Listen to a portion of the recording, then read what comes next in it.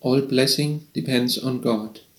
Welcome, good day, and hello to Silent Time, the opportunity to think on what is important in life. In former times, there used to be watch guards.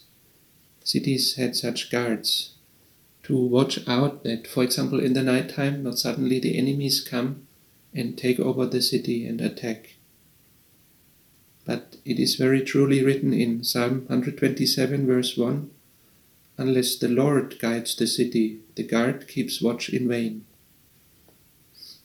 Nowadays, we don't have such guards anymore in most of the places, but it is still true in so many regards. For example,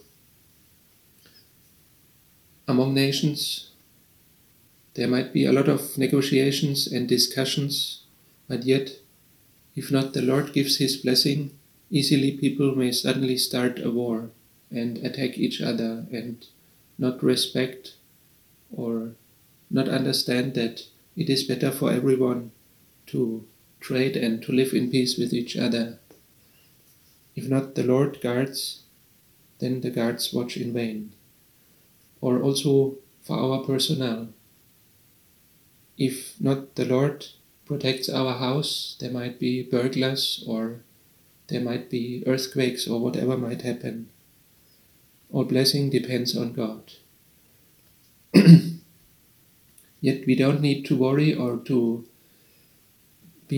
use it as a message to be afraid. Actually, it is a good news because the Lord wants to guard us. He wants to bless us. He wants to give many good things to us.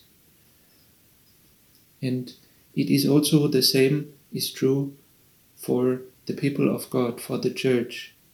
Unless God gives His blessing, the people may not gather anymore together, or their numbers might not grow, or people might not understand what is said if the Holy Spirit is not there. In 1 Corinthians 3 verse 7, Paul explains, "So neither the one who plants nor the one who waters is anything, but only God who gives the growth." Of course, there are still people needed who lead the church, who have ideas, who donate, who contribute in all kinds of ways. Everybody can contribute something, to pray and so on, to invite other people, and yet, in the end, all the blessing depends on God. Lord, we thank you for all the blessing that you give. We thank you that so many times you have guarded us, you have protected us from so many kinds of evil, from bad people, from evil-minded persons, and also from bad spirits, from the Satan who tries to attack our soul constantly. Thank you that you are our guard. Thank you for all that you have provided till today.